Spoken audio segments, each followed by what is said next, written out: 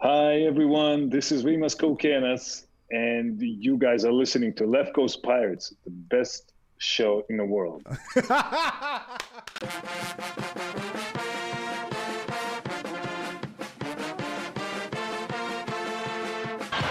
will try to go all the way. Layup in, he does, and the Hall back in the middle of it. Seconds to go in the game. Winchester, 7 seconds. Caver, the hair, fires. Jordan, Ramus, Holloway, all the way. Left-handed layup, Shaheen Holloway. 23 seconds to go, down by 2. Here's Whitehead, guarded by Ochefu, gets the step into the lane, goes to the bucket, layup, rolls around and in, and a foul! Whitehead ties the game! Pow from Trenton. Woo! What Trenton makes, the world takes. From just west of the Ward Place Gate in San Diego, California, he is Mike Desiri, class of 2001. I am Tom Kaharski, class of 1997, and we are Left Coast Pirates. He covers sports, including the Marquette Golden Eagles men's basketball team for the MIlwaukee Journal Sentinel. Please welcome back to Left Coast Pirates Live, Ben Steele. Ben, how are you this evening?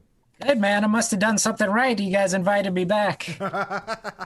As Tom said, you brought the downloads. You're always welcome back. All right. Well, once again, thank you, though, wholeheartedly. Thank you for joining the show. Appreciate it. Yeah, no problem, man. Always good to talk with you guys. All right. So before we get into the whole podcast and talk basketball, we just got to kind of do our due diligence right now. We start off every podcast checking in with our guests and asking them how they're doing relative to COVID-19, their family, friends, and everything else around their immediate environment. Yeah, I'm good, man. My family's good, so blessed that way. Hope you guys are the same way. Yeah, it's just like everybody else, man, taking it day by day. Covering a basketball team from my beautiful basement here. Not the ideal way to do it, but, you know, there's worse things to happen out there in the world, so we're just getting through it, man. It's okay, Ben. Your basement's looking a hell of a lot better than my garage. You're doing good for yourself over there. Mike's got little ones. He locks himself in the garage to stay away from them. Mine are older. They can't do anything with me, so. All right. So we brought you on the show, Ben, as you know, to kind of break down the upcoming matchup of Seton Hall versus Marquette. But before we go down that path, I want to rewind for a moment. I want to go back to the last time that we had you on the show. It was prior to the second matchup between these two teams at Marquette, in which Howard and Powell went toe-to-toe, scoring 37 and 28 respectively. They were slated to go head-to-head one more final time in the first round of the Big East tournament before everything unfortunately came to a halt. Yeah. How disappointing was it for Marquette fans to not see Marcus Howard end his career one more time in the NCAA tournament? Yeah, it was unfortunate. You know, Marcus never won an NCAA game in his 4 years at Marquette. That was his last chance. You know, for all his individual accolades, you know, led the nation in scoring last year, was Big East Player of the Year his junior season. Just never played in the NCAA tournament twice. They lost in the first round both times. They were scheduled to go in the tournament, you know, slated to be in the tournament. I know Marquette ended the season on a down note, but, you know, NCAA tournament, you always got a shot. That's why everyone loves the NCAA tournament. So just seeing him, you know, Marcus is, as you guys know, is the kind of guy that can go off for 40 any game. So just getting in the tournament would have been fun to watch him try to do that. And his last go round is kind of disappointing, you know, like for every other senior that played last season. Oh, without a doubt, Seton Hall fans, and including myself and Tom, were still kind of just, you know, a little disappointed. The whole what if theory of how that season would have played out, and it just feels like that whole what if theory is carrying forward. I want to go down this memory lane, and we had Miles Powell graduate, and for Seton Hall fans, it was like, where does he fit on the Mount Rushmore of Seton Hall greats? You know, Marcus finishes at the top of a lot of scoring lists and a lot of accolades that he earned throughout his career, and he's going to go down as one of the greatest players in Marquette program history. But next to some other guys along the lines of the likes of Dwayne Wade, Jimmy Butler, guys that had NBA stardom, where does Marcus rank in the overall outlook of Golden Eagle basketball? Well, I think you probably got to put him in the top 10 just because his numbers are just too astronomical. That's got to put him up there with anybody. But like I mentioned, the lack of NCAA tournament success, like Dwayne Wade got to the Final Four in 2003. Butch Lee led the team to a national championship in 1977. There was all those great players in the 70s. Steve Novak was on the Final Four team. Travis Diener was on that Final Four team. I mean, that NCAA tournament success, that just gives you that edge that puts you at the top. So I don't think Marcus quite cracks that list, but yeah, he was fun to watch. And, when he got going, there was nothing like it. And gave Marquette fans a lot of memories with those scoring outbursts. So he'll be well remembered. Just that lack of NCAA tournament success just kind of keeps him from being one of the all-timers, one of the all-time greats. Wow, Steve Novak sighting here on the podcast. That's amazing. But, from a national standpoint, Marcus Howard had all this praise and all these accolades given to him, and deservedly so. He was an exciting player. The storyline coming into this season has got to be about how are they going to replace the man that they relied so heavily on in the last 4 years. Yeah. And with 3 new faces to the rotation, this couldn't be an easy task. Marquette started this year on the preseason ranked 34th in the Ken Palm and actually was picked 6th in the preseason coaches poll, which seems a little off. What do you think were the fair expectations to start this season for the Golden Eagles? Yeah, this is a completely different Marquette team than what you've watched the last couple of years. I was expecting, I didn't really, honestly, I had no idea what to expect from this Marquette team with so many new pieces and, the lack of practice time in the summer with COVID and Marquette missed 2 weeks because of positive coronavirus tests right before the season started. So they missed some crucial practice time there. So I really had no idea what to expect. I thought middle of the pack in the Big East was probably about right, 5th or 6th. Like the coaches, I think, probably agreed with me on that. But through the first couple games here, man, this is a much better team than I anticipated.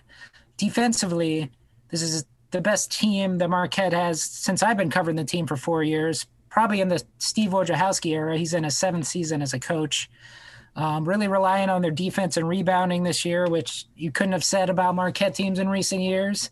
And the offense, with so many new pieces, I knew that would kind of take a while for that to come along, but it's starting to get there. And, they beat 2 top 10 teams in the last 10 days. So something's working. And the pieces, the freshmen kind of finding their way. And DJ Carton, who transferred from Ohio State, he seems much more comfortable. He's led the team in scoring the last 2 games. It just seems to be working right now, and there's still a lot of room, I think, for this team to get better too. Well, you bring up Wojo, and Wojo's one of these guys that I just love to hate. He's like those old-fashioned Big East coaches where if he was across the way, you could scream at him and hate him. No, you hate him because he was on Duke and he was slapping the floor. No, I'm not a Duke hater, bro. Slapping to the floor. Come on. Reeling it back. But, he would be the kind of coach that would drive me crazy if he coached Seton Hall. He seems to get players to commit to Marquette every year. I mean, we can go up and down. I think the worst amount of top 100 players he's had on his team was last year with only 3. However, it doesn't seem like the results always match what the recruiting gives you. Like you mentioned, 2 NCAA appearances in his time there, no wins, no Big East titles, no Big East tournament. So I'm going to ask you, what kind of standard do the Marquette fans hold Wojo to? Are they excited that he wins all these games? Because he's averaging about 19 wins a season, but that postseason success just seems to escape him. Yeah, it's a fair question to ask. And I think if you ask most Marquette fans, I think the jury is still out just because of that lack of NCAA tournament success that we've talked about several times now. It's a glaring red flag on his resume. This is his 7th year, like I mentioned, and, you got to take out last year because you don't know what could have happened. But he would have led the team to 3 out of 4 NCAA tournaments, 3 of the last 4. So, that's good. But, the 2 games that he was in, they also got blown out in both those games by South Carolina and Murray State. So that's bad. He gets good recruits. The recruiting classes keep seeming to getting better. So that's good. There's hasn't been any whiff of any off-court stuff during his entire tenure. So, that's good. So you kind of weigh both the good and the bad. And it's just kind of just kind of okay. Everything's just kind of okay. And I think Marquette fans are just waiting just to kind of get over the hump, I totally feel you. Kevin had his ramp up period in his first 5 or 6 seasons. Yeah. Once he got him over the hump, everyone's like, wow, we're here now. And you got that fan base that is starving now to go back deep into the NCAA tournament like they did with the early 90s team and maybe make a magical run again someday. So yeah, I think it's pretty similar situations. Yeah, because you guys got a national title. We don't have no national title. All right, so we don't know who's going to win a national title this year, even if we're going to get to that stage of playing, because we talked about it earlier. The pandemic is widespread across the sport, and so many programs have been kind of faced with the challenges this year. Marquette already being one of those that had to face a COVID-19 pause early in the season, but they were fortunate enough to get that experience prior to the November 25th start date. How much did that really impact this Young's team to gel, develop together on the court, not having that practice time? Yeah, like I mentioned, I think the biggest thing was just offensively.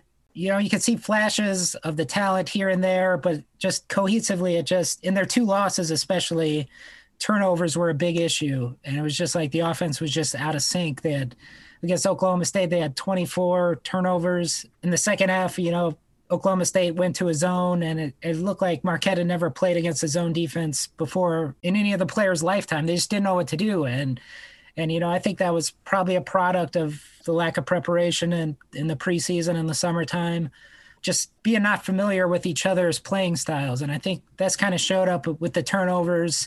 They had the same issue again in their loss to UCLA, turnovers and foul trouble. Those are 2 things that kind of crop up when you're out of rhythm and out of sync.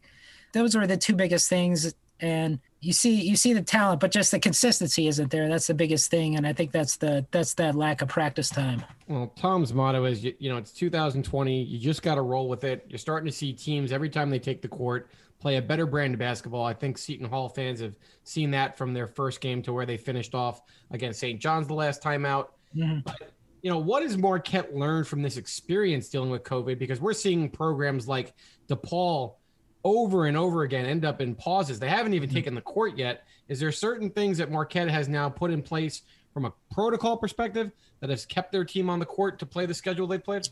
Yeah, from all they've told me is that they've kept everything pretty tight, like the players they all live in the same building. They just go to practice and they do their classes are all online now. So I don't think they have much interaction, with the outside world. I think they just hang out with each other, 24/7. They're kind of in their own kind of little isolated bubble.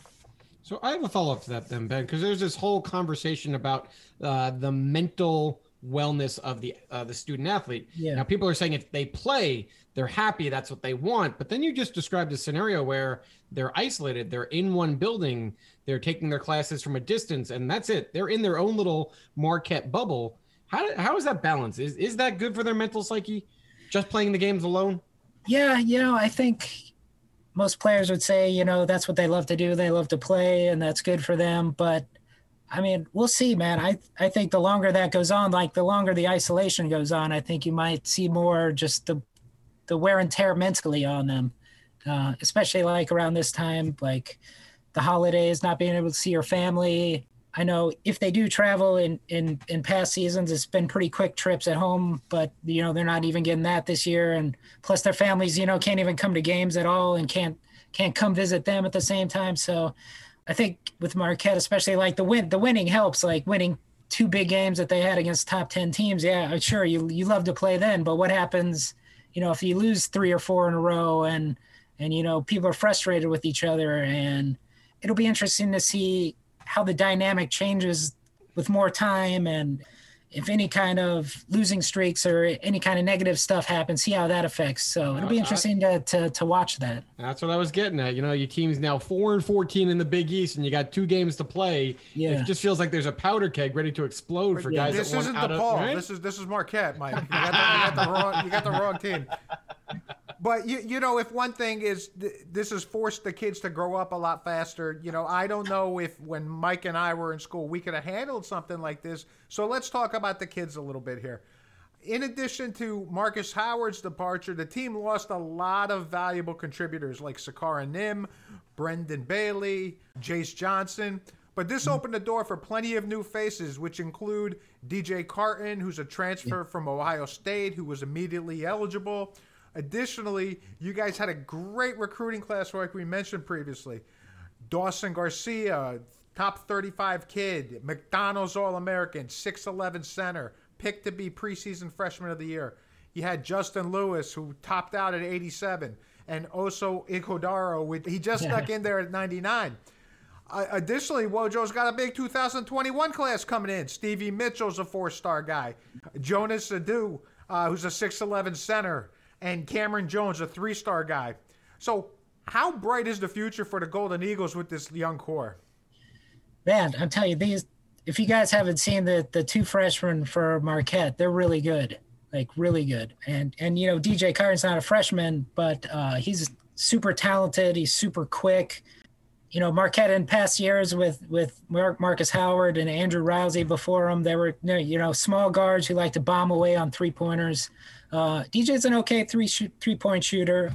I think he was close to 40% last year. He kind of struggled this year, the first couple games, but the last game, I think he was 5 for 7 on 3-pointers. So, he's getting more comfortable that way, but his best skill is just attacking the basket. He's super quick, left-handed, gets out on the break. Can break a defense down, which is Marquette hasn't had in recent years.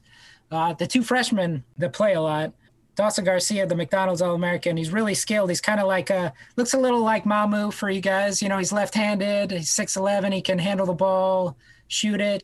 Not as strong as Mamu yet. I think Dawson is still kind of adjusting to the physicality of the college game. You see him kind of get a shot blocked around the basket a few times early in the season. He's not playing against suburban Minneapolis players anymore, So he's adjusting that way. But he's really good. He's really skilled, good rebounder, really good touch on his shot. He's going to be good. He's going to be a good player. But Justin Lewis has been I think, the biggest surprise for Marquette this season, and the biggest factor in why they've kind of exceeded expectations so far. He's from Baltimore. They list him at 6'11", but when you see him play, the kid's got this huge, 7'2" wingspan, and he's got just huge hands, just mitts for hands. So that helps him become a really outstanding rebounder. Good enough to tip in the game winner against Wisconsin. If you watch that slow-mo, you see his huge hands. He just gets up there and he just flicks it.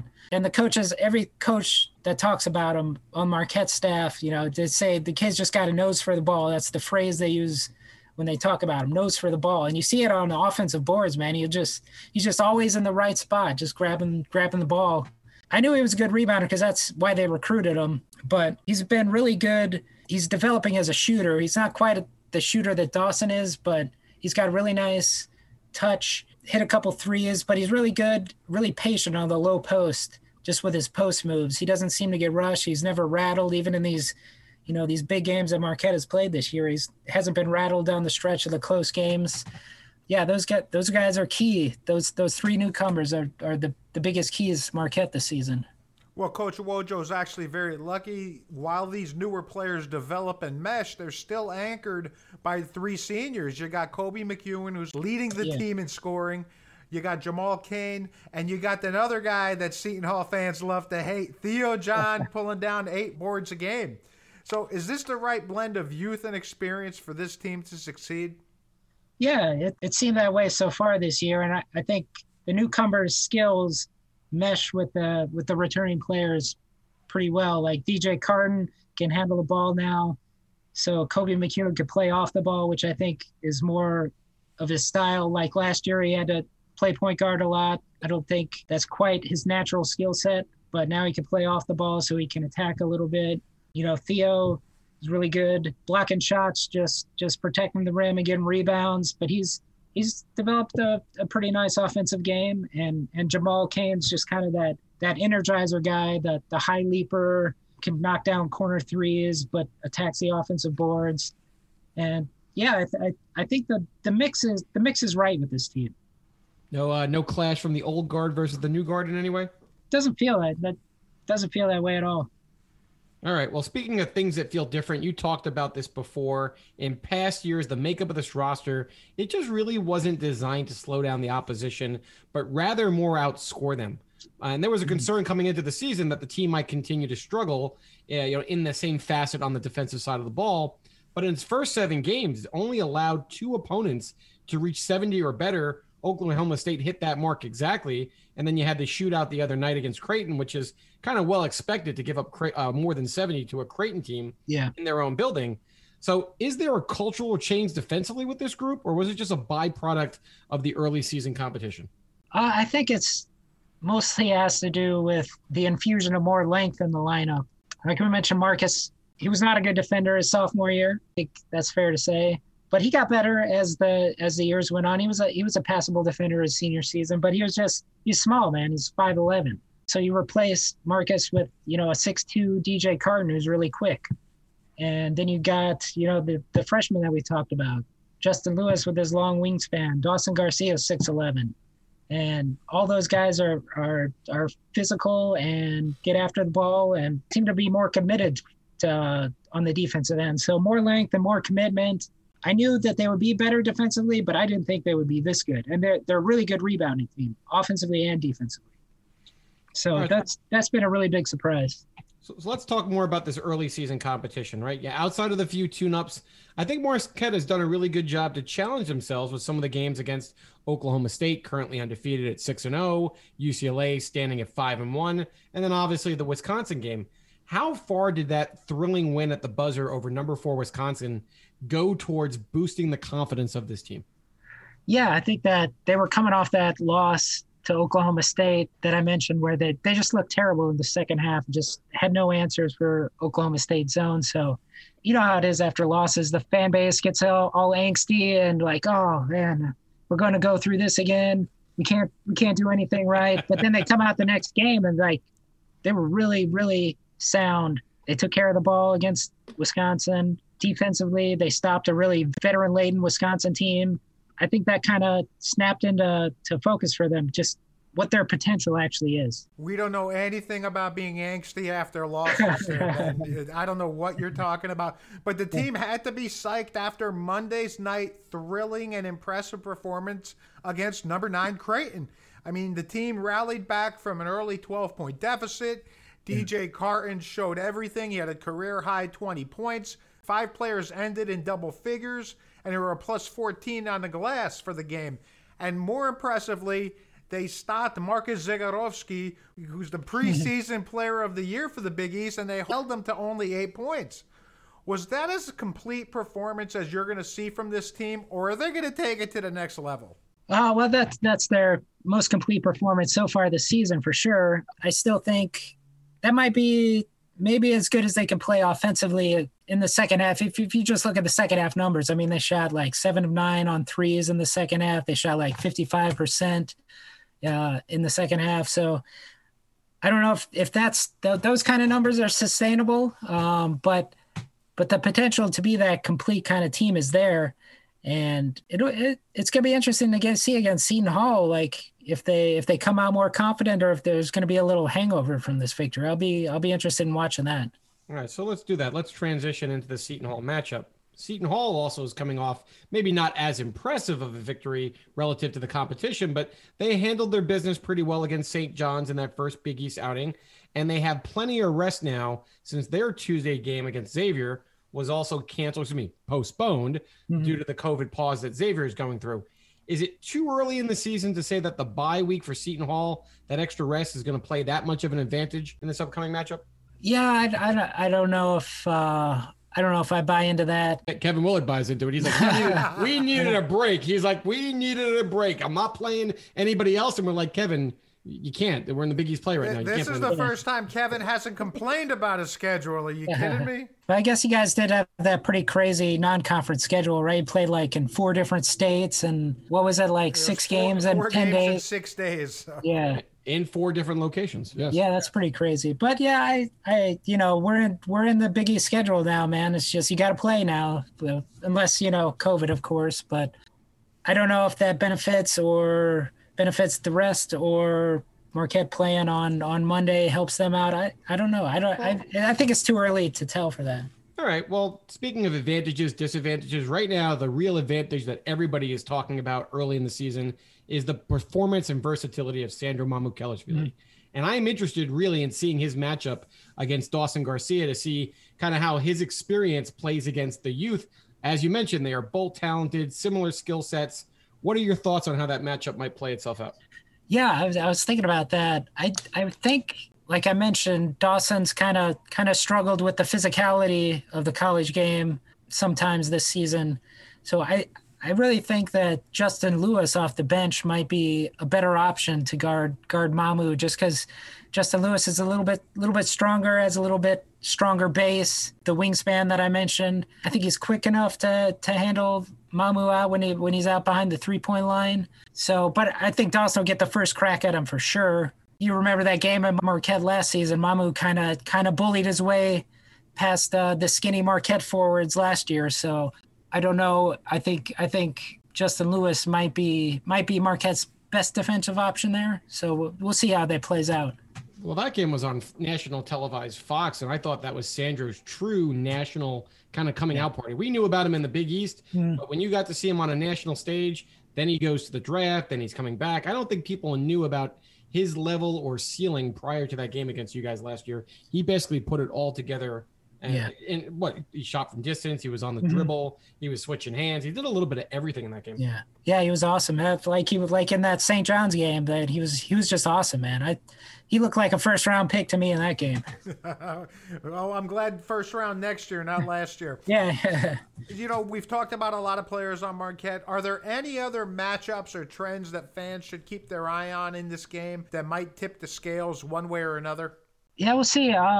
Marquette only played 7 guys against Creighton on Monday. Coach Wojo was kind of playing a lot of guys early in the year, but he kind of tightened up his rotation for that. Now, backup point guard Symir Torrance, he's missed the last 2 games. He had a toe injury. So I don't know if he's going to be back for Seton Hall or not, and that factors into why he tightened the rotation. But Marquette's got really good play off the bench from Greg Elliott. He's finally healthy. He's battled injuries like his whole time at Marquette. So I'll be interested to see if he can put together back-to-back good games. Yeah, just seeing how those rotations play out.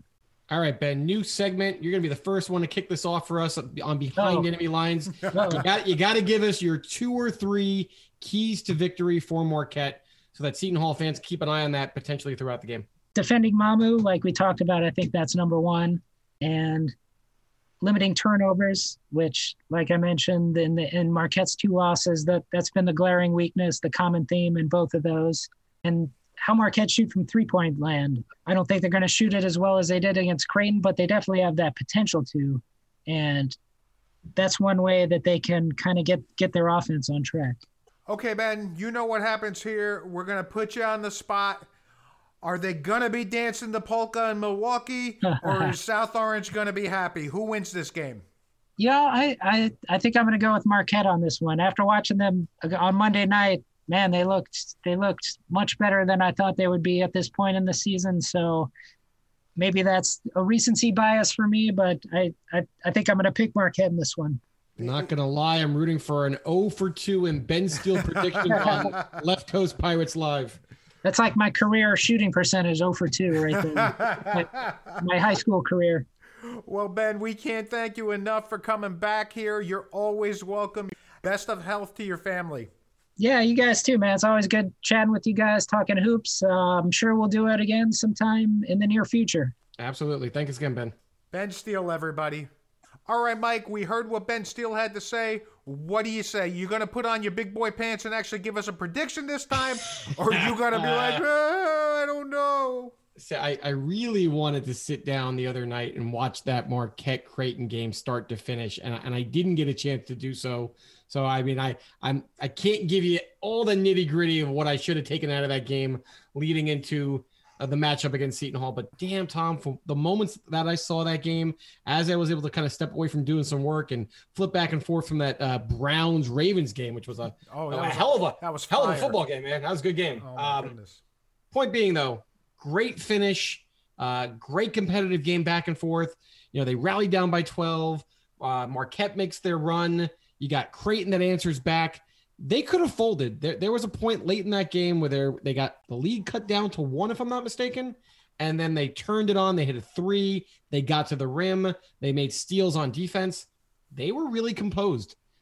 It's a recency bias. I totally understand what Ben's saying, but what they did in that game, they got contributions from everybody up and down that roster in the 7 guys that got playing time. They look good, but they're young though, right? So he said it, what you get from a young player early in their career from one night to the next, maybe Seton Hall catches them on one of those downswings. I don't know. Mike, at the podcast, I said that Seton Hall was going to lose this game, and this was before the Creighton matchup. But I'm going to tell you this. Yes, they're young. Yes, they can go up and down, but they bring effort, and their bigs board the hell out of it. You got Dawson Garcia averaging 5.5 rebounds. You got Jamal Cain bringing in almost 7. You got Theo John grabbing over 8. Justin Lewis gets 6.5. They're going to crash that glass, and they're going to be at home, and that's going to be a tough road for Seton Hall. I'm surprised you didn't call me out. I still haven't given you a prediction yet. I don't know. It just doesn't feel right. I feel like all the travel might catch up with them a little bit, even though they had some time off to rest this week, kind of get reacclimated back into the schedule. I'm going to say that Marquette rides the wave of emotion and continues their positive play because the young guys don't know any better. And I think Seton Hall is going to come out a little bit short on this one. I think it's going to be a heck of a game regardless. But when Thursday night comes around, Mike, what are we going to be saying? Go Pirates. Go Big Blue. Thanks for joining us for another episode of Left Coast Pirates. Be sure to follow us on SoundCloud, Apple Podcasts, Spotify, or any other of your favorite listening platforms. Also be sure to follow us on Twitter with our handle @LCoastPirates. We are also proud members of the What You Expect network of podcasts. And don't miss out on any of our previous episodes that include interviews with Seton Hall legends Danny Calandrillo, Mark Bryant, Andrew Gaze, Shaheen Holloway, and many others. For Tom Kaharski, I'm Mike Desiri, and you've been listening to Left Coast Pirates.